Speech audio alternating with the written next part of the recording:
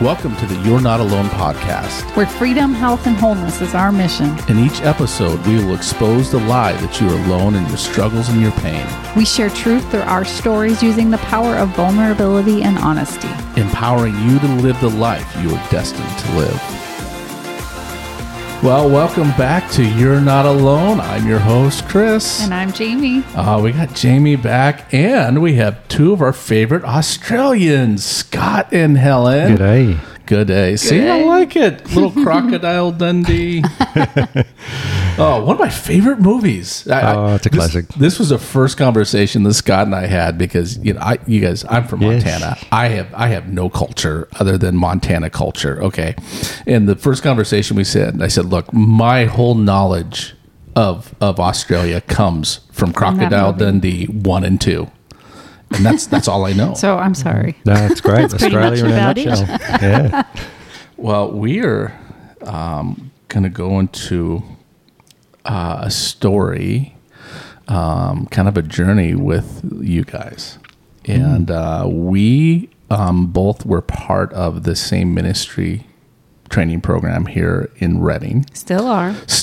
Yeah, we're both going into our second years. We didn't learn quite enough, so we're going back for more. We're wanting more. Mm-hmm. And I'm going to say that out of the entire group, and there's about 60 some people ish in our group, that you guys, I think, had some of the most amazing transformation happen from us just standing back, kind of looking at you guys. And we got to experience that with you because you guys were in our small groups as well. So we got to have a lot more connection than other people did. And so that was just neat to be able to see that process in you guys. Yeah. And so why don't you tell us a little bit about yourself? Let's hear kind of the love story of Scott and Helen. Ooh. Yeah, the microphone really emphasizes the ooh. So, just a step back from when we first met. A year before we met, I was living the dream, rock climbing as much as I could. That was my passion. Wow. With my girlfriend. I lived for rock climbing and just absolutely loved it. We're talking giant, mountains, how many feet up, we talking? Oh, I'm meters. Meters. Metric, that's true. I'll give it a go. Varied up to 500-600 feet more, I suppose. Multi-pitch lead climbing.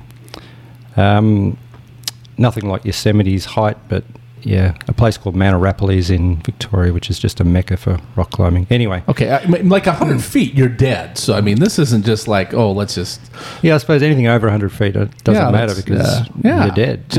So 500 feet's no big deal. You're just as dead at 500 feet. Exactly. You just have a couple extra seconds to think about your bad decisions. Is that what anyways. Okay. So congrats, you're here. Right. Yeah, I made it. You must not have sucked too bad. You didn't die, so... No, I did a few silly things without ropes and survived, but that's another story. But yeah, I love rock climbing, and with my girlfriend, we just planned to do that for the rest of our lives and just live off handout food and just climb, as a lot of rock climbers do. But after a few, I won't go into details, but after a few stupid mistakes that we did, I found myself in a large amount of debt, and we ended up in Queensland. And then I got talking to a man in a bar. We call them pubs. And one bit of advice: I wouldn't take too much advice from a drunk man in a bar, which what I did. That's good life advice. As I was drunk at the time, I'm sure. This was pre giving my life to Jesus.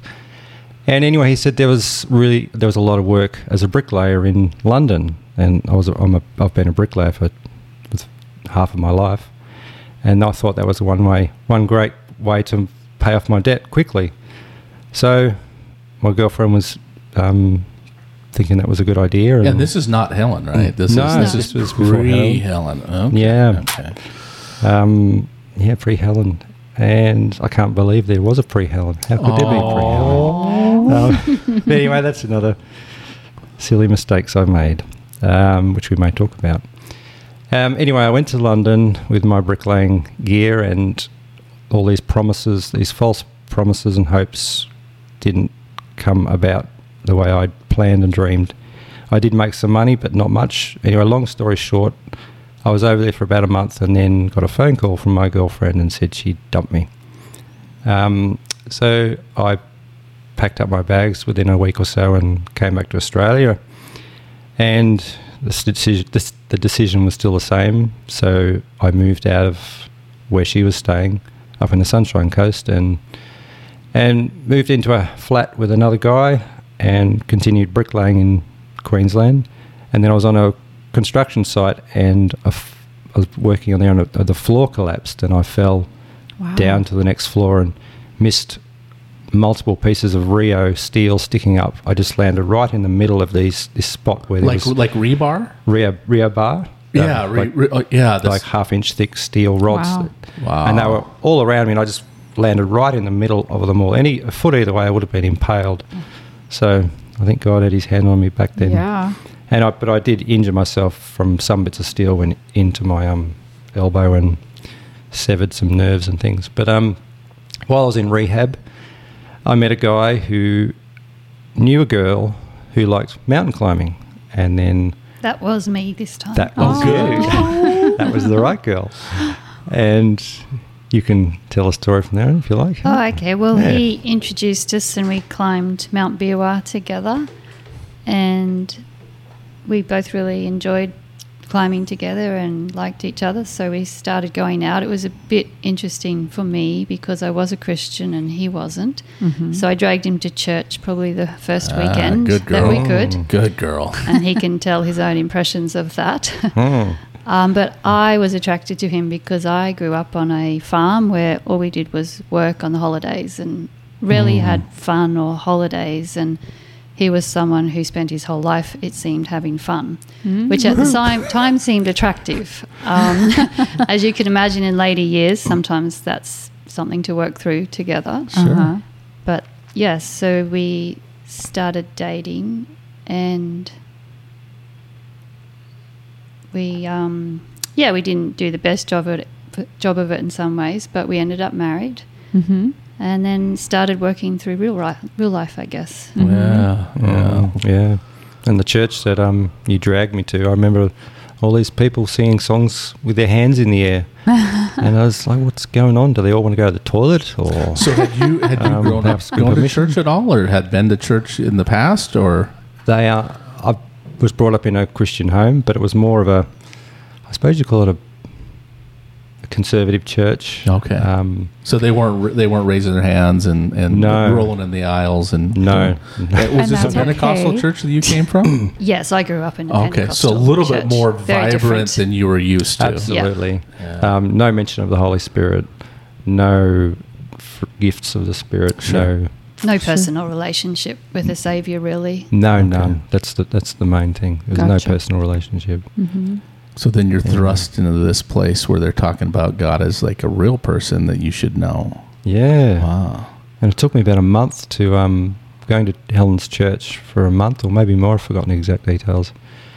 And every time they had an altar call, I just felt it was a physical pulling of my heart. It was like there was a rope attached to my heart pulling me out to the front of the church. And I just was like, what's going on? And it was just a real physical... I've never had a manifestation, but it was just a physical feeling. Yeah. And then after about a month or so, they gave an altar call once again, and I just said yes, and I walked out. It was one of those churches where they actually asked you to come out the front and really make a display. So they're asking if you wanted to accept Jesus. Yes. So so they bring you. It's like they'd have you come up front and they'd say, if you repeat after me or pray with me, and make this make the decision publicly. Publicly, it wasn't just everyone close your eyes and sneakily put your hand up. This was a real out there, for me. Wow! But it felt such a peace and the right decision. And were you guys married yet, or this is before? This was before. This was before. Nice. Okay. Wow. Okay. I don't think she would have married a heathen back then. Well, that's kind of biblical. So good for you for having standards. We don't do everything right, but at least we get that part right.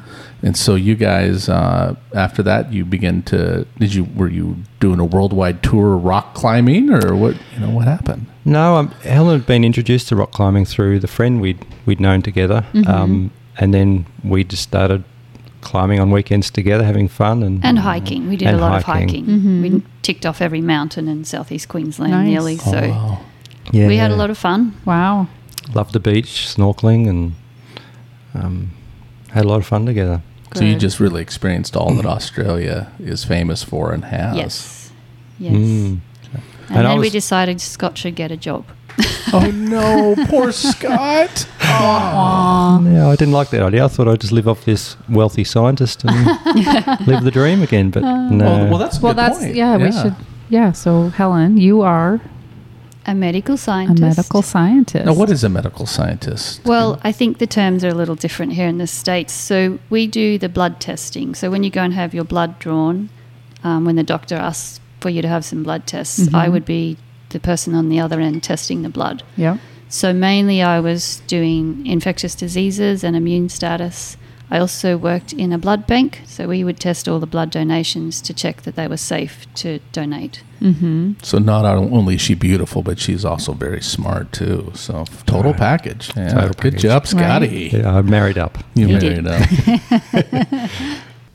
So Helen, you said you grew up in a Christian home, but there was kind of some challenges with that. Yeah, and I don't completely understand it to this day. I just remember from a very young age being very unhappy.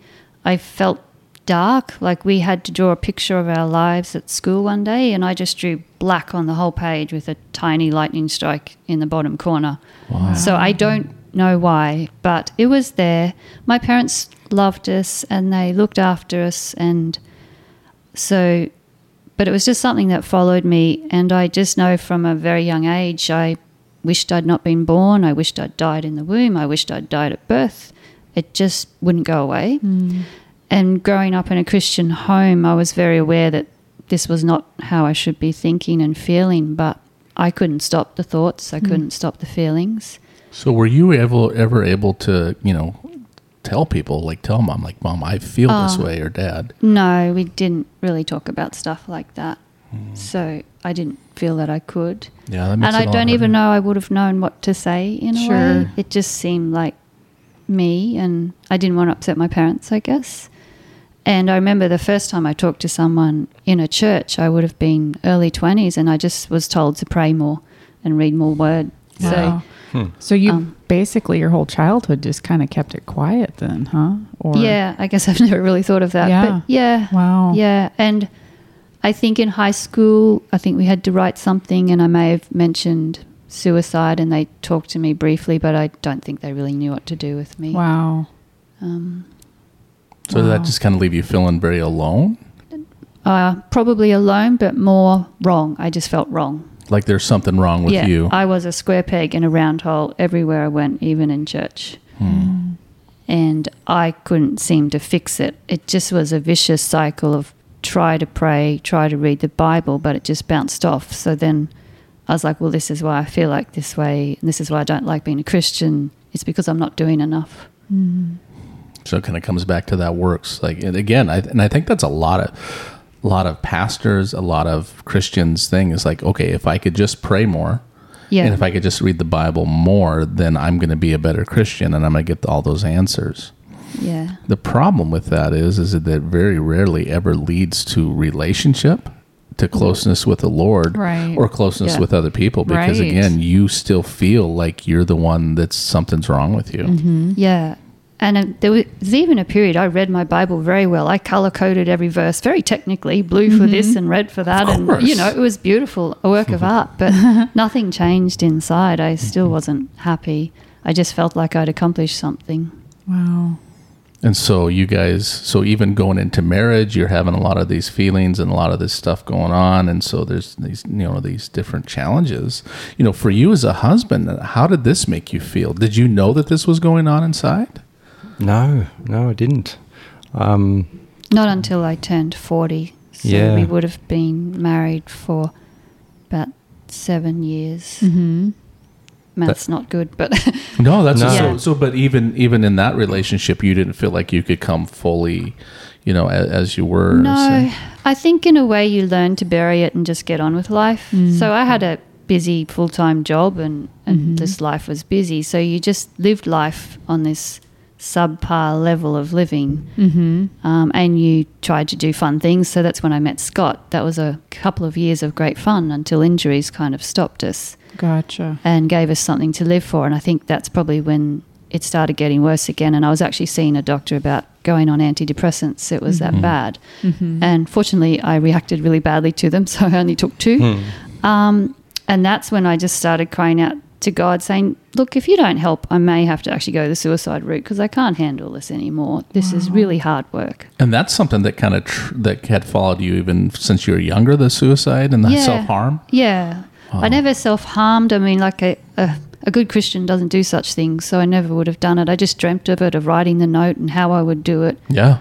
I never progressed beyond that. But again, it's just having that constantly kind of in the back of your mind. Yeah. It's like an option. Like it is. And anytime something bad happened in life, it'd be like, well, this is why I should just go to bed and not wake up. Yeah. Is what's a common thought I had going to bed. I wish I didn't have to wake up. Yeah. When did you start to receive healing from that? Just turned 40 and we were attending a church. Yeah. That we met a couple. Scott met a couple actually who told us about Elijah House, which is in a healing ministry from the States. Similar to Sozo. Yeah, in I've a way. heard of it, yeah. Yeah, and they were doing a course where it was one night a week, and I knew I needed some help, and we really liked the couple, so we decided to go.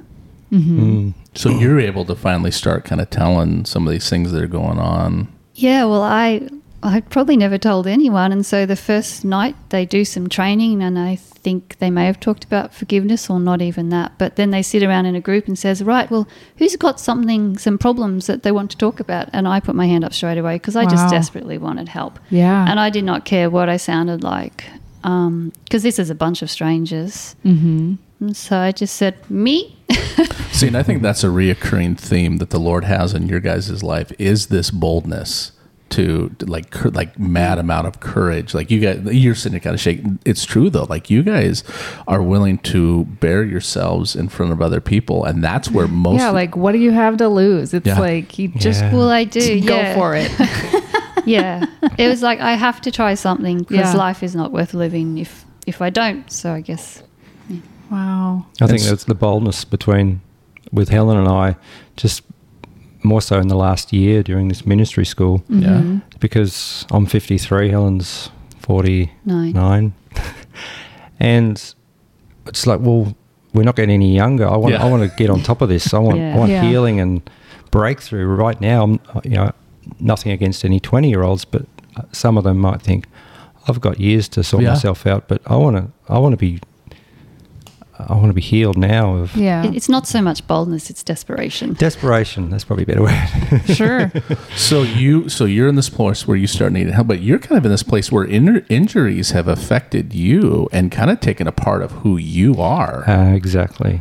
Yeah. And so how was that, trying to muddle through that part of it for Was this related to that accident that you had on the job site, or was this a different something that happened? Not really. I remember we were rock climbing, and then I got a shoulder injury, and that just really stopped me doing any difficult climbs.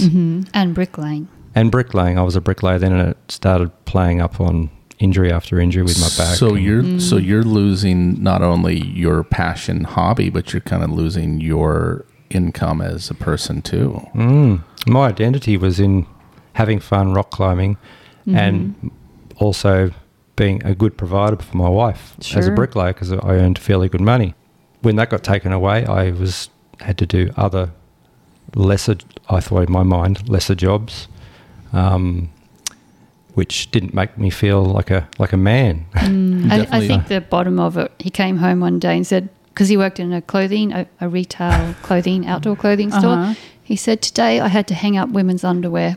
At all-time low. Yeah. I was just putting them on clothes on hangers. coat hangers, and I just felt like, is this it, God? Is this it for me? it wasn't a good moment of my life. You went through a humbling process there of I did. laying those former things you enjoyed doing down. Yeah. And He was truly stripped away of everything that he had used to make him feel of worth, I think. Yeah, that's right. And jump forward, I'm not going to jump forward another 10 years.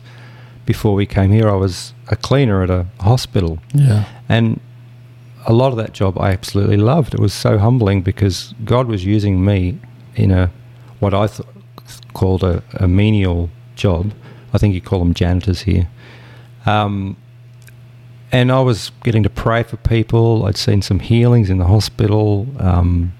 People were talking about me, saying, go to Scott and get prayer from him. And see, this is what I love about this couple is that even though, because there's times when you guys were even thinking about quitting the program, you all this stuff, but you were still reaching out and ministering to people even when you are struggling yourself. Yeah, I didn't feel like it. Mm-hmm. I remember there's times where, because we had a lot of talks with you guys and knew that some of the struggles, but on the flip side, you're praying for people. You're even walking down to the bridge and you're praying for people along the way and helping kids with food and all this other stuff. It's like you guys minister whether you feel it or not. But I love that God was using you there in that job. What you thought might have been insignificant in a position, but really our identity flows out of who we are, not what we specifically do, like job title or whatever title you have in life. Like that just proves the fact that whatever God has on you, He's going to use you wherever you are in whatever job or whatever. So that's beautiful that people were noticing that fruit on your life. Yeah, that's powerful. But it had to have been hard at the same time for you, for sure. I was to start with. I was questioning, is this it for me, God? Am I just going to be a cleaner for the rest of my life? But then I just switched it around and just started to see the positive in it. And that's awesome. Yeah. That's deciding, really powerful. And that's really as a mindset, deciding I'm going to use whatever it is for His glory. Yeah. And that's the way that God promotes. So many times we want a platform, we want to be on a stage, we want to do all this other things. But I really think that the most, some of the most powerful moments are those places when, things kind of suck. But yeah, I'm going to trust, I'm going to serve, and I'm still going to try to do what you wanted me to do. And that's what you guys just exemplify throughout this entire process. So you guys start going through this. You're having identity. You're having some of the mental health. Yeah, so in 2020, we still felt not quite right in our relationships with God. It just still seemed to be hard work. And we heard of a teacher and we heard some of his teachings, and he just really did explain who God really is and how He sees us and what He's done for us, what Jesus did on the cross, and that there really is an abundant life. And so for me, it just started rewiring some of the foundational truths that I had. Yeah. And it gave us, I guess, some incentive to keep going.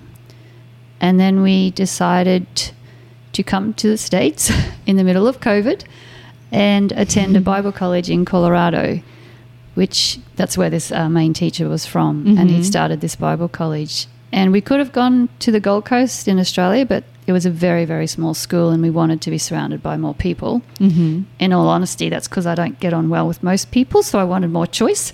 But we decided to come to the States. And so I want to read something that you'd written to me in some of our notes here. And you wrote, prior to coming to Redding in 2021, I found that I was still tending towards living a life where deep down I didn't believe that God was good to me. I couldn't receive His love, and I found the Christian life so exhausting because I was still playing the same game of trying to please a Father who couldn't be pleased.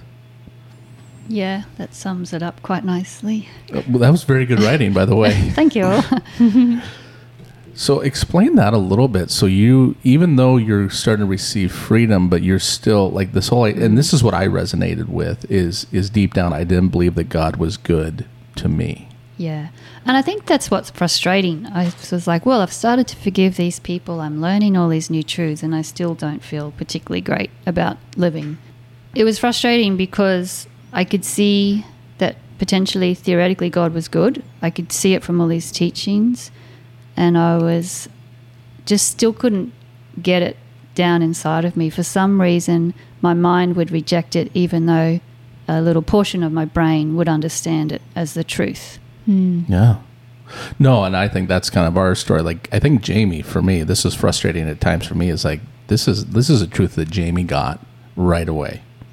And like I remember when Bill Johnson came out with his book, God is Good. And I read it like, yeah, I think that could be true. Yeah, I taught that in our last church. It was one of our classes. Because I had committed to us doing it. Yeah. And I got halfway through it, and I'm like, I had to punt it to her because I'm like, I did some real spiritual, like, I really feel like the Lord. Yeah, I feel like you're supposed to teach this one. I got this word from the Lord today in prayer, and you're supposed to teach, but really what it came down to is I didn't believe it.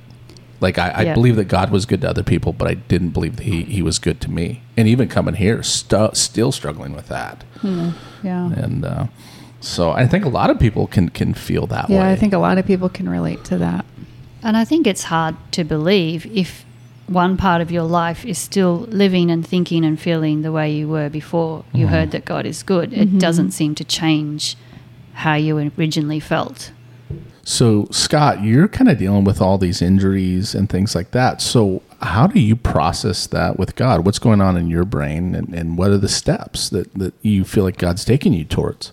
Back in the town we were living in Queensland in Australia, I had suffered from, it was basically like a chronic fatigue and other injuries, as well as some mental health problems.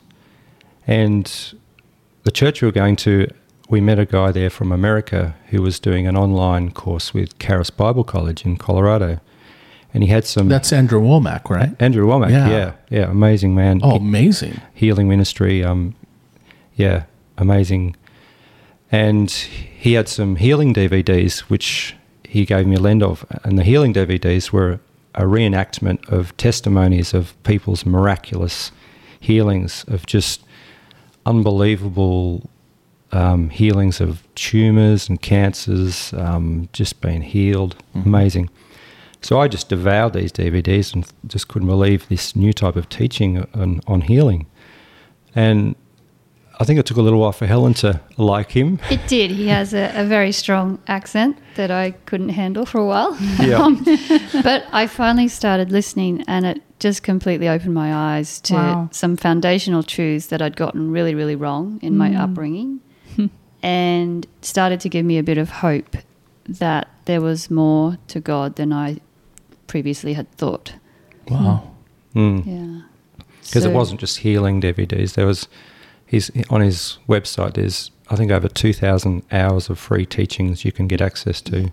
Neat. Shameless little plug for Andrew Womack. There you go. So Andrew, if you're listening and you want to sponsor our show, get a hold of me. You're not alone. It is nice to live in this day and age where we do have access to a lot of teaching, really, Yeah. There's not just one stream of anything. Right, for sure. Yeah.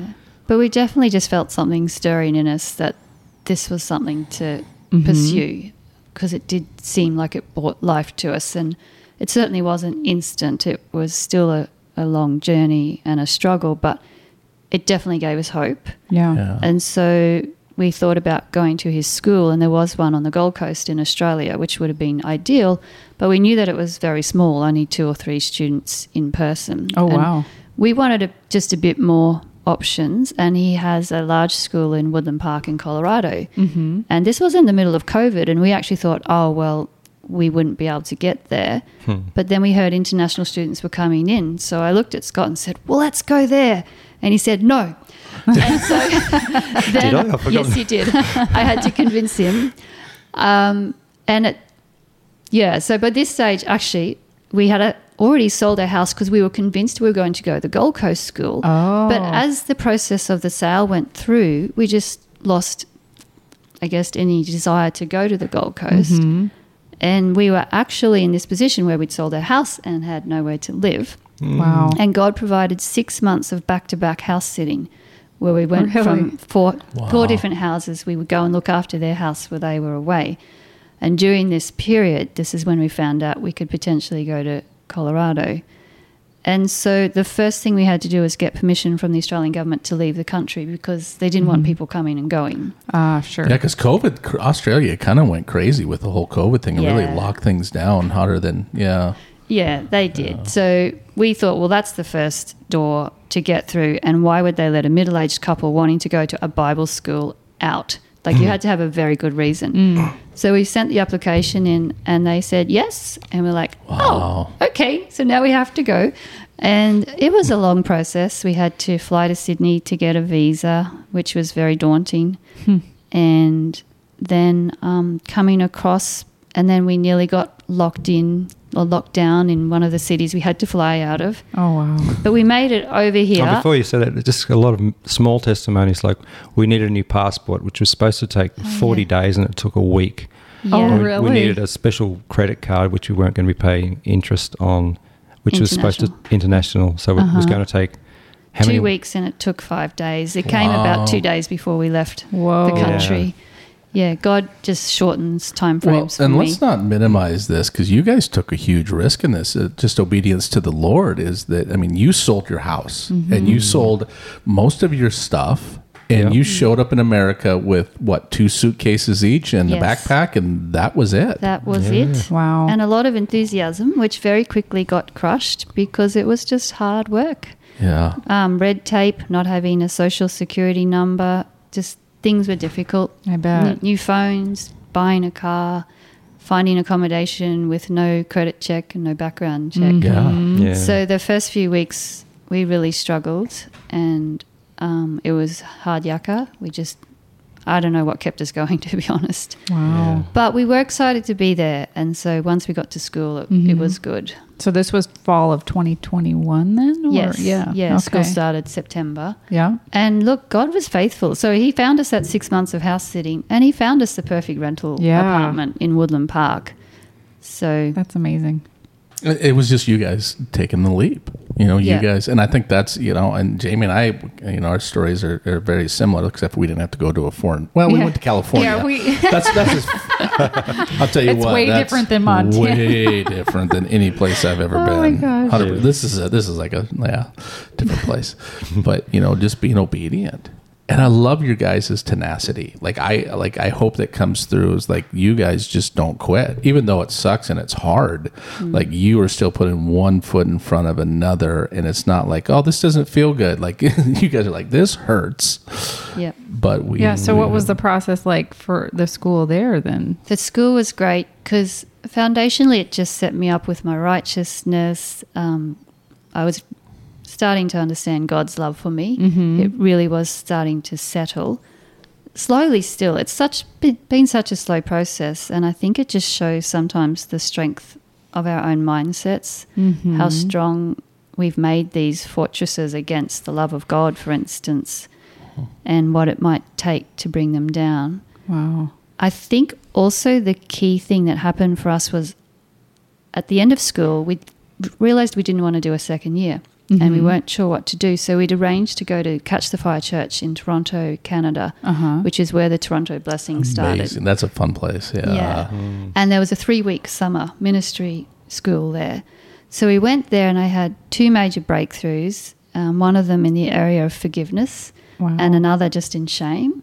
And so we'd kind of thought to give Bethel a go. Originally when I'd looked at Bethel, I was like, no, that is just not our thing. The website put us off. We are not revivalists. We need reviving in our own life, let alone going and reviving someone else.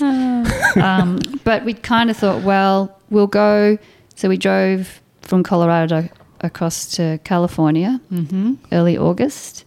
And even 2 days before school, we didn't want to go. We just thought we wouldn't fit in. We were too old. We were too this. We were too everything. We were just wrong. And we decided that we had no other option. Yeah. It was the best option available to us. Wow. Yeah. So you enrolled in BSSM. And the first day, we just thought, we had never had a clear word from God to come. We just followed our crazy desire.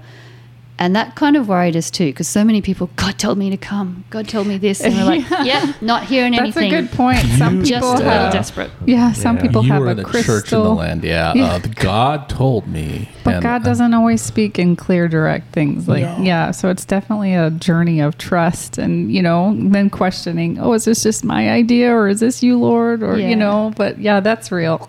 So that's how we approached day one. It was like, oh my goodness, what are we doing? And on the first day, one of the leaders prophesied over the student body, and they just picked out a few people, and they picked Scott and myself out of 600 students as a couple to pray over, and just said that God was going to refresh us this year and give us a second wind. And we went home thinking, maybe he does know we're here. Yeah. Maybe it's good that we're here.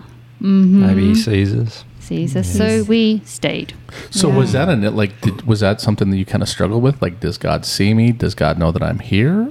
Yeah, I was never very conscious of it, but I know in the last few years, especially at that school of ministry, I would be in the worship session standing on the edge, and I just thought if Jesus came into this room, he would go and talk to that person because they're worshiping more enthusiastically with me, and he'd go and talk to them because they obviously love him more, but he would not actually see me and talk to me. Yeah. But I think he does see you. And I think it was amazing just the power of even, the Lord speaking through another person. Like, that to me was not an accident that she stood up and picked you guys. Because, matter of fact, I think you're kind of tucked off in the back, kind of in a corner, just hiding.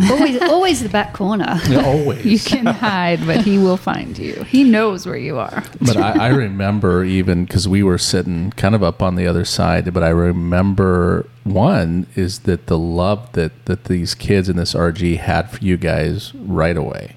And I remember how excited everybody was because you're like one of the first people, probably the first people in our RG revival group. So the way this works is when you come to the school is that it's a school of about 600 students, and they break it down into groups of about 60 or so. And our group was super close. Like, we're still really close group. And I remember how excited these kids, not kids, they're 24. I know, we call them kids. Really, they're 20, 30, 40-year-olds. I know. But just how excited everybody was, like, kind of murmurs down, that's Scott and Ellen, that's Scott and Ellen. And, just to see this kind of thing that happened to you guys. So was that transformative? Was it confirmation? I mean, what did that do to you guys on the inside to be called out in such a public way? Well, like Helen said, we believe God actually sees us and he wants us here for this season. When I was ready to just pack up and go home into a life of not good. Wow. Yeah. And for me, it continued. There were 3 instances in the first 3 weeks. That was the first one. The second one, another instance where God told someone to go and stand behind me just as God started ministering to me about something. Yeah. And because later my little analytical mind was thinking, so he told her to come and stand behind me because he knew that when that worship leader started doing that I would do this. And it blew my little mind. Wow. I was like, oh my. And then the third instance was the third week of school, which is our first official RG, I think, revival group meeting, where I feel like Jesus came into the room and said, I'm going to deal with that now. Wow. Yeah, and just being in a place where, like you guys said, you guys kind of came here in like desperation, like, I don't know what else to do. Yeah. And following that, and like God, I mean, that's one of the ways that God really meets us. Blessed are those who hunger and thirst for righteousness, for they will be filled. Like, when we are hungry for him, he's not going to just go, nope, you didn't do this, you didn't do this, you didn't do this. Like, he meets us where we're at.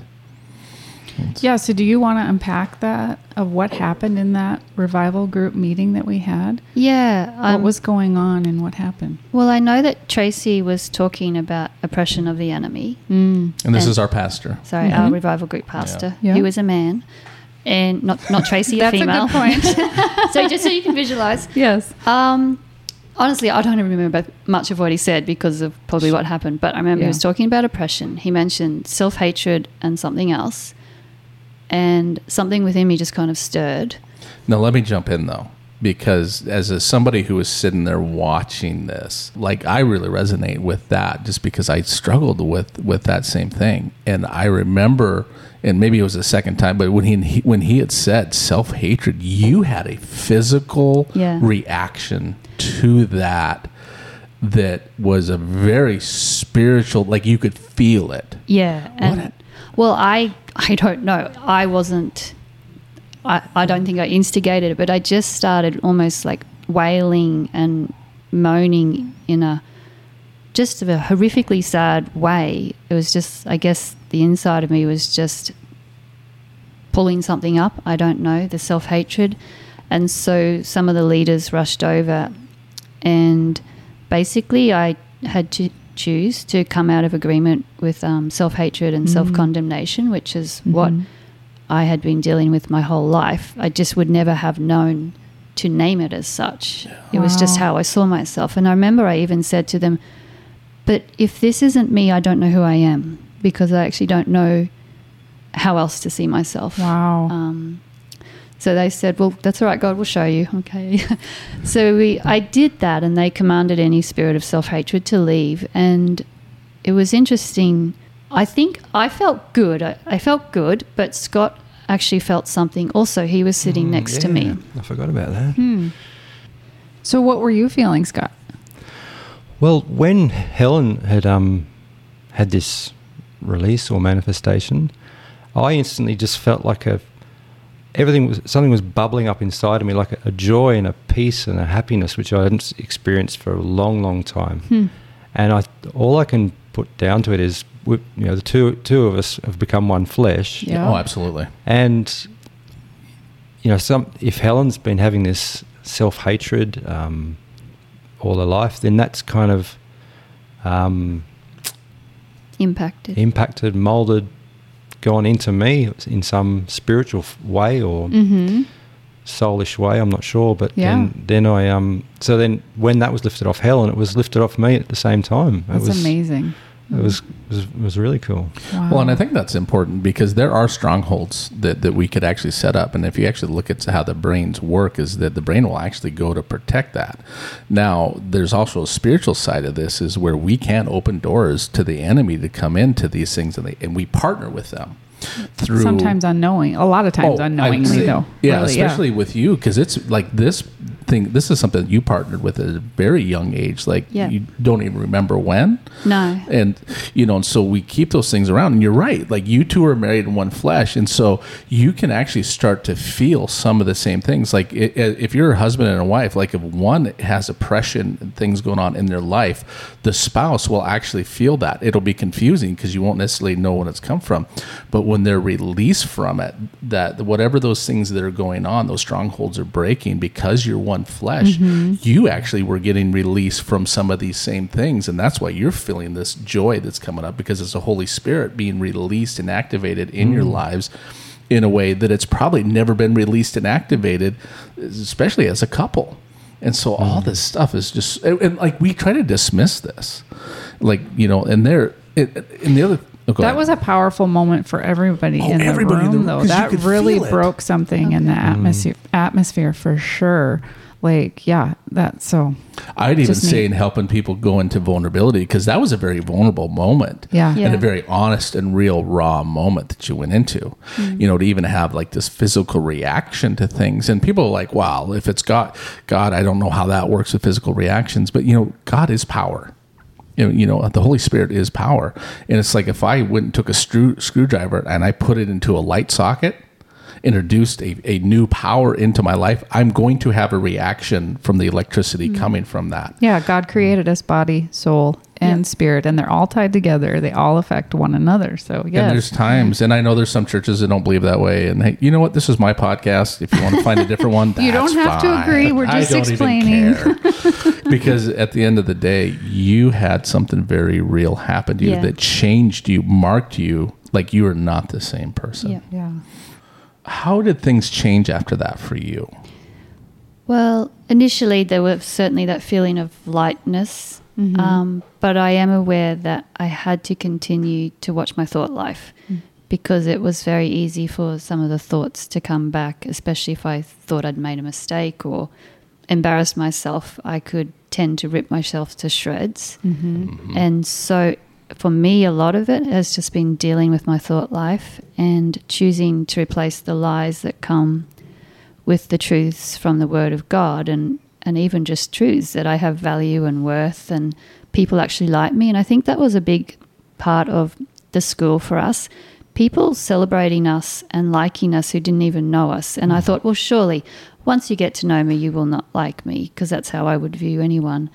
And they still did. And I did silly things and I embarrassed myself, and they still loved me. Yes. That was very transformational for me and Chris as well, because it's like you come into this environment where people seek to see you after the Spirit. Yeah. Not according to your behaviors, your mistakes, your failures, all the things that we want to discredit and discount ourselves with, because we know our history full and well. And, we're harder on ourselves than anybody. And so, yeah, that's what was so beautiful.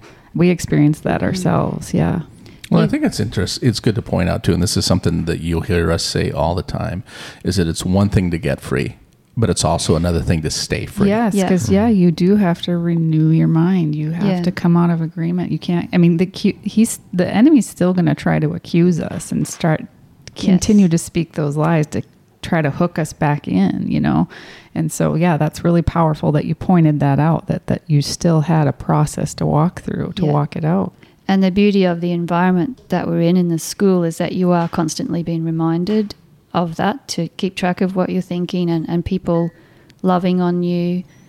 So it's good to surround yourselves with people who will speak goodness into you and see the gold in you. Remind you of who you are. Yeah. Good. So we're going to kind of keep on this thread of amazing revival group times. And I think, the next one that really sticks out for me is you, Scott. And let me kind of set this day up a little bit, is that there was a day that our pastor had brought in. It was a paper bag full. I call it the diabolical challenge day, and it was a bag of risks. It had horrible little pieces risks. of paper of different risks that a lot of people would have been terrified to do. Oh, absolutely. And I start the day because. And honestly, because when he told me, because they said there was something like there's going to be singing in there's going to be some dancing in there, some of it's going to be preaching, and there's all these other things. And I remember they're saying like prophetic dancing. And I wasn't even sure what that was, but I knew I didn't want to do it. And so I had planned on actually getting up and walking out. And I was right behind. There was like total Exodus. And I was just going to pray that I wasn't going to have to get picked to go. And so our pastor came over and he looks at me and he goes, "Chris, I want you to go first." Oh, that's right. I'm like, "You are a jerk. That is not Jesus." But and you loved Tracy. You couldn't say no to Tracy. Man. Because he's got these eyes that just pierce your soul with love. Yeah. And I remember reaching down, I pulled that, and I'm just praying like, "Don't let it be prophetic dance. Don't let it be prophetic dance." Yeah, you're I don't probably know what like, that is, I'll but preach, I don't want to dance. I'll like anything but that. And I made a God, like anything but that. And I pull out, and it was singing. Yeah. It says lead. Lead us in singing a worship song. And I looked at him. I said, "No." And no. Can I pick again? I didn't even think, because other people would just read them and drop them back in the bag and pick a new one. I'm like, I didn't even think about that. I did it. It was great. You did an amazing job. Yes, it was you did. So awful. Oh, it really was a part of my breakthrough. It was. Because I had this instance when I was back in youth group and sang, and it probably was really awful, but people told me it was awful. I'm like, I'm never singing in church ever again on purpose. And so I did this, and it really was very freeing. So now, Scott, that same day, you had, at least for me watching it, you had kind of a breakthrough that day and did something that nobody else wanted to do. Oh, I sure did. Tell us how that all kind of came about, because I think Helen may have kind of passed it on to you a little bit. They were bringing the bag right to me, and I just said, "No, give it to him." The diabolical bag of tricks. Yeah. Yeah, because it was But the I'm last really glad I person. did. The last person that did an act or a challenge, Because it was their nobody job. could top what you did.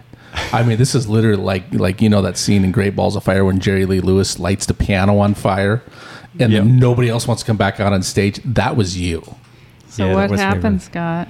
Well, Helen passed that on to me because she didn't want it. She was shaking her head when when Chris was pointing the finger at her and Helen pointed a finger, no, silently said no, and pointed towards me. So one of the guys came over to me and gave me the hat with the challenges. So I picked out a challenge. I'm thinking, okay, I'm pretty confident with whatever, hopefully anything except the dance. And I pulled out, the word said, say something nice or good about yourself. And there was a long pause, and I just broke down crying. I just couldn't think of one good thing to say about myself. That's how low I was feeling about myself. And then one of the amazing young guys called John came over, and he just championed me, just looked at me and put his arms on me and just said all these really affirming good things he saw in me. And that was just, I was a mess for another minute, I think. And then, yeah, everyone sort of cheered, and it was just such a nice moment. And he went back down, and I had the hat, and I said, no, I want to do one more. And they were expecting me to pull one out of the hat. But I said, I want to do a prophetic dance. And everyone just erupted. It was just like, crazy. What? Except for his wife, who just went, oh no. I think she shrank back in her seat. But I just like, this is something I need to do, because this the fear of man and the fear of everything in my life. It just got to a boiling point where I just had to stand on God's promises that I shall not be given a spirit of fear or timidity, but of power, love, and a sound mind. Yeah. And and when it settled down, I walked out to the front, and one of the interns had this song on her iPod. She just started playing it. It was just a perfect song, and it's one of my favourite songs. Now it's Jesus. Made for Love. Made for Love. It's Google it. It's a beautiful song. Yeah. And she started playing that song, and I just did this. It was more of a drama between I was chained up with chains in concrete boots, and Jesus was beckoning me to come to him. Like you started down on the floor, kind of like all hunched over, and you did this pantomime of being in shackles and in chains. Yeah, that's right. And then you would stand up and go walk over here, and you do this motion like you're Jesus, like this come here type of thing. And you went back and forth from being bound up to this Jesus thing going in. Yeah. And it just played out for a few minutes, and Jesus took out a sword and just cut off the chains and smashed my concrete boots, and I just broke free and walked towards Jesus, and he walked towards me, and we just hugged each other, and I was just hugging the air, so it looked like I was hugging him. And then I just burst in uncontrollable sobbing. And then Tracy came over to me and embraced me, and then Helen did, and then the whole group just came around and just embraced me. And people just came unglued. I mean, people were bawling.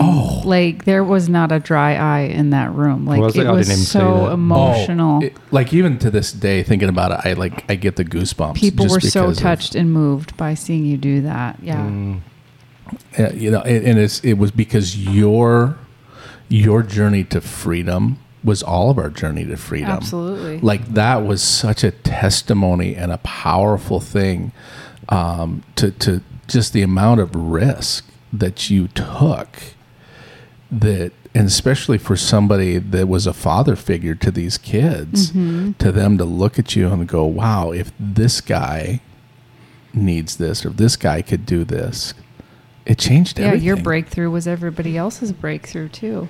You paved the way. Yeah, and I mean, still to this day, people, when they talk about Scotty, that's one of the things they mentioned was this moment, because it was so real and it was so raw, and it wasn't perfectly polished. You chose to do it. You didn't even draw it out like you had to do it. You chose to do it. Yeah, that was powerful. But I think, and just going back to John coming over, like him speaking those things over you. Yeah. And John is not he's a very confident guy that really knows, like I really think the world of John. Yeah, me too. He's just a very confident, probably 22, 23-year-old guy, and great musician, but definitely walks in authority, walks in confidence. And for him to come over, and it's almost like that little act of him seeing you struggle for a second and he jumped in. Yeah. I think that made a huge difference too. I mean, sometimes we discount what we carry and just standing next to somebody.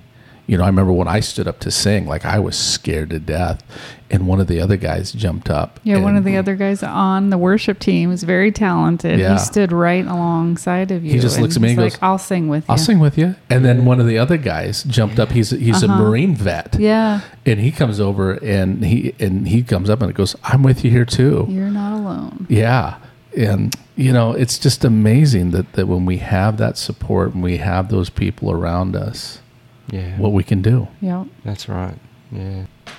So you go from doing this amazing skidding class to everybody cheering, and then Tracy actually asked you to address maybe an even bigger challenge. He asked you to share a testimony in front of the entire school. Explain that one. Yeah. Did he just approach you right after our class together, or how did that come about? He asked me during the next school class, where he only gave me about 50 minutes or an hour notice to give a testimony. It was after one of the classes. Oh. And you have no idea the fear I have from public speaking my whole life. I've not done a lot of things. Careers have just crumpled because of the public speaking, the fear of it. I just turn into a marshmallow brain mess. And yeah, he asked me to give a testimony. Would I be willing? And I just said yes with clenched teeth. And then I don't remember a word of what the next guest speaker was talking about up until the gap where he was. I bet. And I was just taking small notes on a little bit of paper and just. But I was nervous, but I thought this is what I need to do. Well, I could tell because usually when he has to do something like that, he's physically rigid with fear and agitated and just wants to leave. And he was being very calm, and I could pick it up. I was like, what's wrong with him? He mustn't know what he's about to do. Has he not thought this through? Wow. And that was such a difference that he really, I mean, he's probably had some nerves, right, but nothing compared to the kind of disabling fear that he would have had on another day. Yeah. Wow. That's amazing. Yeah. So it came to the time when we went up, he asked us to go up the front, and there was me and another two girls.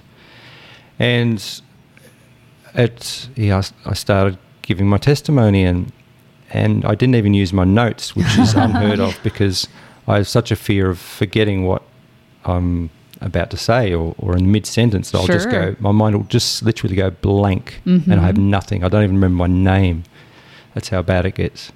And I just spoke what I thought was fluently and with confidence. Oh, absolutely. Yeah. I don't know like if this it came is a across whole like new that, Scott up there. My jaw was so far to the floor. I mean, I had to push it back up again. Wow. Because this was not the Scott I was used to seeing speaking in public. He was coherent, and it made sense, and he didn't pause once. And it was fun.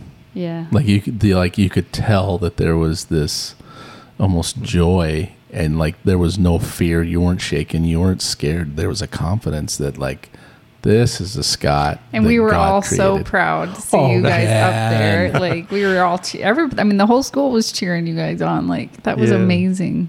Yeah, it was such a breakthrough, and one of my highlights of first year BSSM, absolutely. And probably my life, as in breakthrough. And it was really good for me because we'd been through some tough years, and I hadn't seen Scott do much amazing, especially since we'd stopped hiking and climbing. He'd just become a bit, not very exciting, can I be honest? And I watched him do the drama, which was just absolutely amazing that he did that impromptu.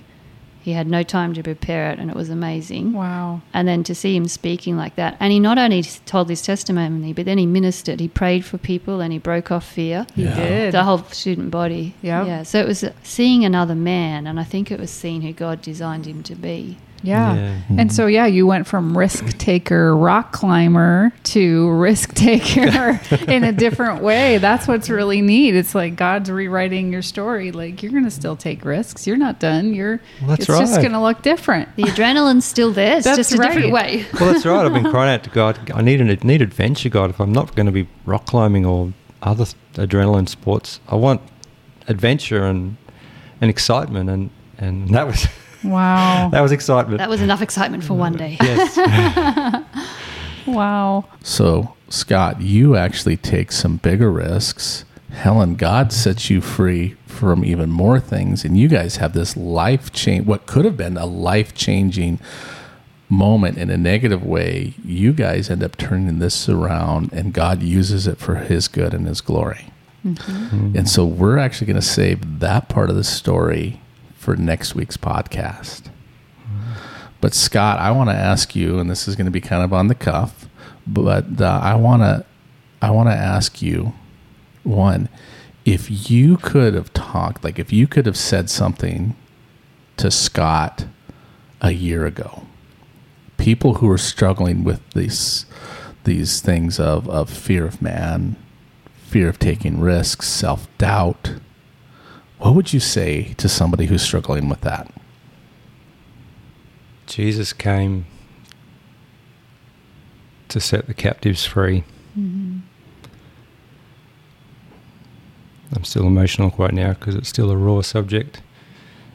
He came to set the captives free, so just let him.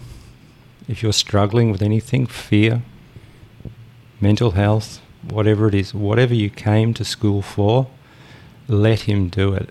And just be obedient. Don't question, oh, was that my thoughts, or was that God, or I'll do it next week. Just do it. Do it now. Just be bold and just rise up, stand up, put your hand up, sit at the front of the class, whatever it takes. Ask questions.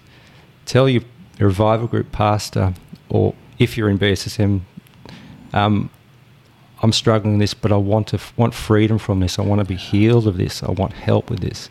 If you're just listening to this and at home and you're part of a church, tell your pastor, this is what I'm struggling with.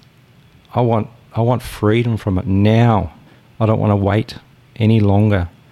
I want to be able to be used, but not just used. I want intimacy and relationship with you, Father God. And I don't want to wait any longer, because God's got a purpose for you. And he wants to start now. He doesn't want to wait. He wants to use you now. He wants to love you now. That's what I tell myself a year ago.